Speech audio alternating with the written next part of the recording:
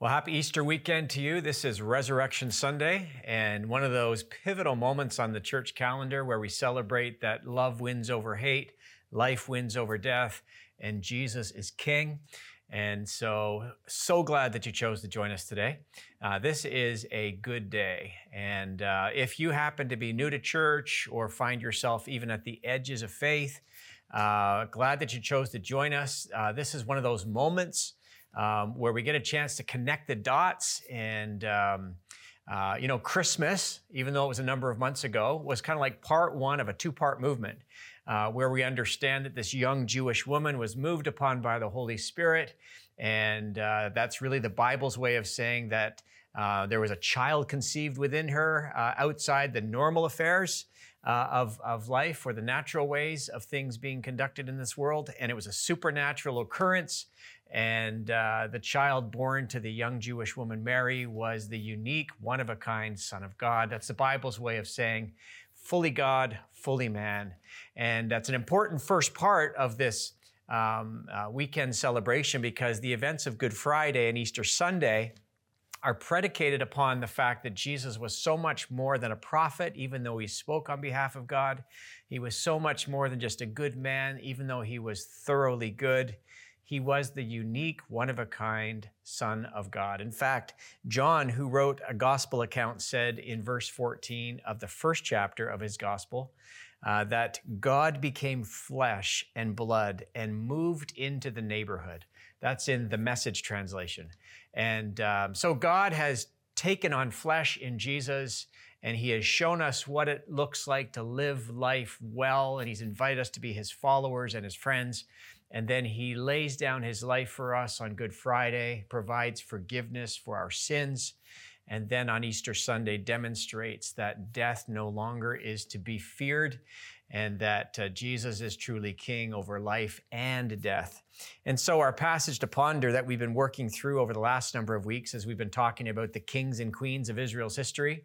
The series concludes today as we talk about Jesus being the King, the ultimate King, the King of the universe. Our passage to ponder from John 18 goes like this. Jesus said these words, "My kingdom is not of this world." Remember, God took on flesh and dwelled among us. He says, "My kingdom is not of this world. If it were, my servants would fight to prevent my arrest by the Jewish leaders. But now," he says, "my kingdom is from another place." And Jesus himself, born from above, he is the unique incarnate Son of God. So on this Resurrection Sunday, we're going to put an exclamation mark behind this truth that Jesus is the King of life. He exists in a category all on his own. Every other king and queen and president and prime minister and ruler in this world always ends up, like all of us do, heading towards the finish line of life in this world, and death gets the final word on us, unless, of course, again, we invite the Spirit of Jesus to empower us as we put our saving faith in him, and then death is very much a threshold that we step over to be with God on the other side. Jesus himself, death did not get the final word for him. So on Resurrection Sunday, we're going to talk about the importance of that experience and that historical event and the impact it has on our lives. But before we go there, just want to talk first of all about us. We want to be king over our own castle. Maybe you recall, I'm dating myself a little bit, but when I was a kid on the playground, just a young school-aged kid, we would taunt one another playfully, of course, and we would say, "I'm the king of the castle, and you're the dirty rascal." And we would just kind of go after one another, teasing and trying to one-up one another. But the truth is this, that we do truly want to be king of our own castle. This is part of what it means to be human. In fact, God gave each and every one of us the capacity to function within a circle of our own personal freedom and responsibility. And so when we are not at our best, we want to impose our circle or our kingdom onto others. And we see what's going on with Russia and Ukraine right now, where Mr. Putin wants to impose his circle upon a whole other nation. And all the horrific images and stories that are coming out of Ukraine are just absolutely devastating and horrific. And we pray for the Ukrainian people. We pray for peace on both sides of that conflict. But when humans are not at their best, they want to enlarge their circle, and they end up imposing their freedom onto others. And so we want to, this is human, it's instinctive and it's fundamentally good and natural. We want to decide for ourselves. In fact, that's the way God has made us. In fact, without freedom, there's no love. And so because God so loved the world, he gave us freedom. And so we get to choose. And the very first man, the very first woman in Genesis chapter 3, if you happen to be new to the Bible, let me read these 9 verses to you, because everything else from the story of Scripture is kind of predicated upon this beautiful act of God's good creation and then what we call the fall of humanity. And so let me read this to you. Now the serpent was more crafty than any of the wild animals the Lord God had made. He said to the woman, "Did God really say, 'You must not eat from any tree in the garden'?" And the woman said to the serpent, "We may eat fruit from the trees in the garden, but God did say, 'You must not eat fruit from the tree that is in the middle of the garden, and you must not touch it,'" and you need to underline this part, "or you will die." "You will not certainly die," the serpent said to the woman, "for God knows that when you eat from it, your eyes will be opened and you will be like God, knowing good and evil." When the woman saw that the fruit of the tree was good for food and pleasing to the eye and also desirable for gaining wisdom, she took some and ate it. She also gave some to her husband who was with her, and he ate it. Then the eyes of both of them were opened, and they realized they were naked. So they sewed fig leaves together and made coverings for themselves. Then the man and his wife heard the sound of the Lord God as he was walking in the garden in the cool of the day. And they hid from the Lord God among the trees of the garden. But the Lord God called out to the man, "Where are you?" It's a real tragic story of how the first man and woman actually chose to live independent of God, wanted to go their own way, do what was right in their own eyes, and they disobeyed what God had asked them to avoid doing. And the consequences were that there was shame, alienation, and ultimately death that came into their experience. And so every time we experience the loss of a loved one, every time we, again, anticipate the loss of a pet, and we experience the sting of death, we're reminded that things in this world are not the way they're supposed to be. It was supposed to be very different than this.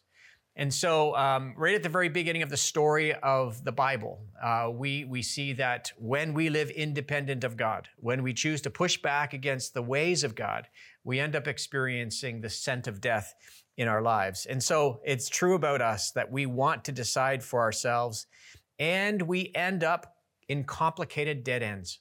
That's just the way life goes for us when we do life our own way and on our own terms.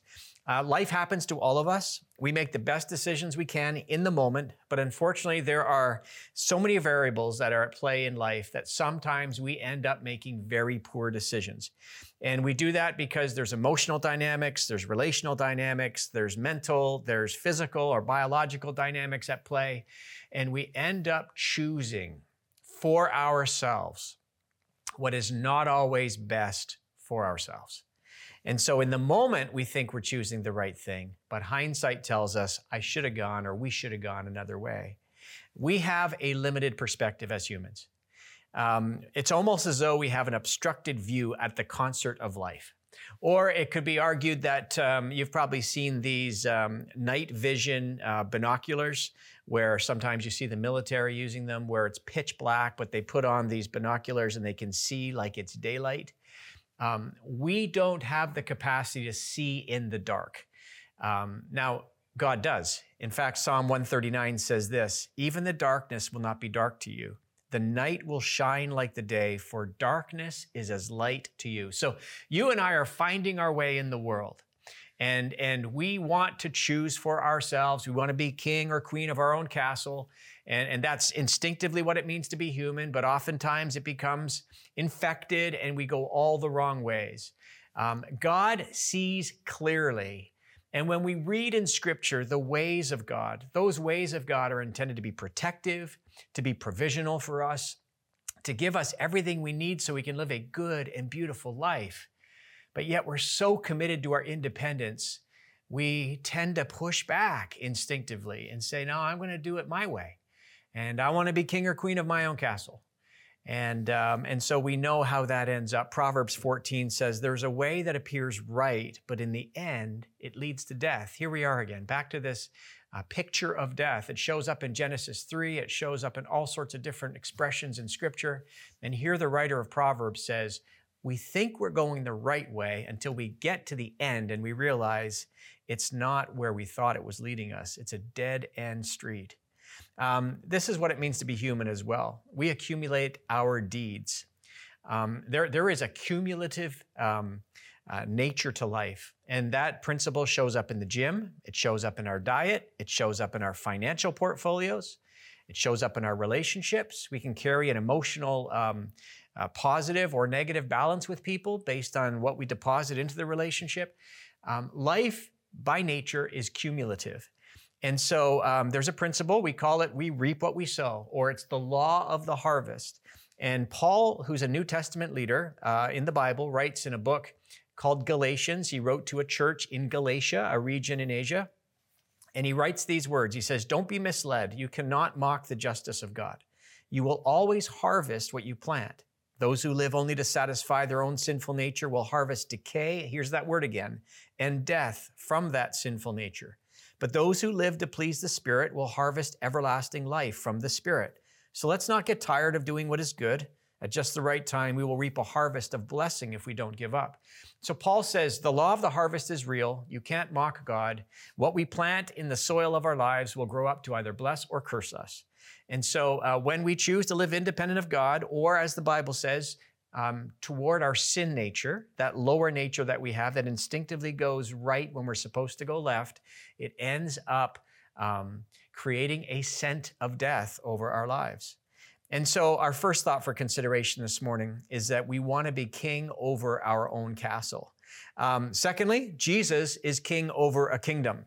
Let's just rewind the tape and go back to Good Friday for just a moment. Jesus is dying between two criminals who are dying for crimes they did commit. Jesus is dying for crimes he did not commit. And one of them is hurling insults at Jesus. The other one says, don't you fear God? And then he speaks to Jesus and he says, remember me when you come into your kingdom. All he professed was that Jesus was a king with a kingdom. And Jesus said to him, truly I tell you, today you will be with me in paradise. It is a beautiful, beautiful glimpse into the heart of God. And so as we think about Jesus, who is a king over a kingdom, there is both a qualitative and a quantitative element to the kingdom of God. And it's so much different than the kingdom we try to build for ourselves or the kingdoms of this world. And again, without taking us to a preoccupation around what's happening with Mr. Putin and all that he's inflicting upon the people of the Ukraine, we just think about a very different kind of king when we look at King Jesus. So the qualitative difference, 4 quick, brief ideas for you about this. In the kingdom of God, Jesus is king over his kingdom. It is known for sacrificial love. He's in the Garden of he's in the Garden of Gethsemane, and he is wrestling with God through prayer, his Father, and he is asking that this cup of suffering be taken from him. But then he says, not my will be done, but your will be done. He was willing to enter into and to step into the ultimate act of sacrificial love by dying for others. We see generous mercy show up when he says to the one who had lived a life that was probably rather reckless for him to end up on a cross, who was guilty of some crime. And he acknowledges that he's guilty. And yet Jesus offers him generous mercy in that moment. He didn't have time to pay Jesus back or to pay God back in any way. He just says, today you'll be with me in paradise. This is a generous act of mercy. This is King Jesus. He surrenders himself in trust to his Father. In one moment, in some mystery that is hard for us to understand, God was in Christ reconciling the world to himself. And yet in some mysterious moment, Jesus is dying on the cross, reconciling the world to the Father. And yet there is this chasm or separation or the absence of the presence of God that Jesus experiences. And he says, my God, why have you forsaken me? And then he turns around in the next breath, even though he's experiencing somehow in some mysterious way the absence of the intimacy with his Father. He says, into your hands I commit my spirit. Into your hands I commit my spirit. Even though I'm troubled by all that's happening right now, I still trust you. Trouble came first and trust followed. And then finally, we see the extravagant forgiveness of Jesus on the cross when he says, Father, forgive them. They don't know what they're doing. And so he acknowledges again, not, Father, get them back and deal with them aggressively for what they've done to me. He doesn't call for retribution. He calls for forgiveness. Father, forgive them, for they don't know what they're doing. This is King Jesus over his kingdom. It is qualitatively different than the kingdoms of this world and the leaders of this world who want to impose their own circle and dominate others. This is not the way of the Lord Jesus, and it's not the way of those who profess to follow him either. So it's qualitatively different and it's quantitatively different. Let me just read this story. Jesus tells a story. He says this, a rich man had a fertile farm that produced fine crops. He's amazingly prosperous. He said to himself, what should I do? I don't have room for all my crops. Then he said, I have a great idea. I know. I'll tear down my barns and build bigger ones. Then I'll have room enough to store all my wheat and other goods. And I'll sit back and say to myself, my friend, you have enough stored away for years to come. Now take it easy. Eat, drink, and be merry. But God said to him, you fool, you will die this very night. Then who will get everything that you've worked for? Death is the biggest enemy of the human family. It's what we fear the most. None of us have been there yet. And so there is this sense in which it is an ominous reality that awaits us all. And in the kingdom of God, death is viewed very differently. When we are outside the kingdom of God and not factoring in the resurrected Jesus, death is overwhelming. But when we understand that Jesus died for the sins of the whole world, which means our sins have been canceled, forgiveness has been provided for us, and death now comes under the leadership of the Lord Jesus. Remember, when we live disobediently and we live independently of God, back to Genesis 3, death will be our experience. Jesus steps in and reverses the curse, so to speak, and takes it upon himself and then defeats death himself. In this story about building bigger barns and experiencing tremendous prosperity and saying, eat, drink, and be merry, God speaks to the man and says, you're acting foolishly. You don't realize there is a set limit to your time in this world. Life in this world has a limiting factor for all of us. But thanks be to God, because of Jesus, we step over death, which is a threshold into the life to come. All right, finally, number 3 is this. The resurrection of Jesus speaks to all of our one-day crucial longings, all of our one-day crucial longings. Humans are built to lean into the future with hope. One day I want to learn how to, and you fill in the blank. One day I hope to buy a, and you fill in the blank. Wouldn't it be nice to one day travel to whatever continent or country to visit? Or one day I would like to try some experience. We all have these one-day aspirations. That's what it means for us to be human. And all of us who are watching today on this Resurrection Sunday have casual longings, critical longings, and crucial longings. And let me explain what these are. This is from Dr. Larry Crabb. Casual longings are all of us want creature comforts in this life. We want to have enough money left at the end of the month. We want to have heat when it's cold. We want to have air conditioning when it's hot. We want to have a roof over our head that doesn't leak. We want to have healthy bodies to move about in this world. These are our casual longings. We want life to work for us in a certain domain so that we have a certain measure of creature comfort. Critical longings are relational satisfaction. We want to have friendships that matter. We want to be in relationships that fulfill us. And when we feel connected and that we feel like we belong, these are our critical. We were made for relationship. And when our relationships are thriving, we tend to thrive too. And then there's these crucial longings that Dr. Larry Crabb calls only the joys and the peace that God himself can provide for us. And so, we try to navigate life the best we can by organizing ourselves and insulating ourselves from pain and all of that stuff so that we can have casual fulfillment. We can have our physical comforts met, our creature comforts. And then we try to build relationships the best we can so that we can have a meaningful sense of satisfaction in our relational circles. But the crucial longings, we try to fill them with the casual and the critical. And the challenge is that we were made for something that this world cannot provide without the input of God himself. We were made for a relationship with God, the first man, the first woman. God comes looking for them to go for a walk in the early hours of the morning, like he would every day, but this time they were hiding. This time they were feeling shame and guilt. This time they were blaming one another. This time there was alienation. There was something that had gone wrong.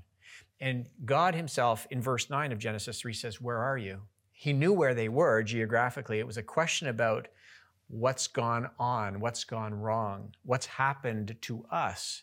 He was looking for his friends, and they were not there to present themselves the way they had the previous day. God is looking for us. And in fact, that's the mission of the Lord Jesus, to come to seek and to save that which was lost, which is all of us.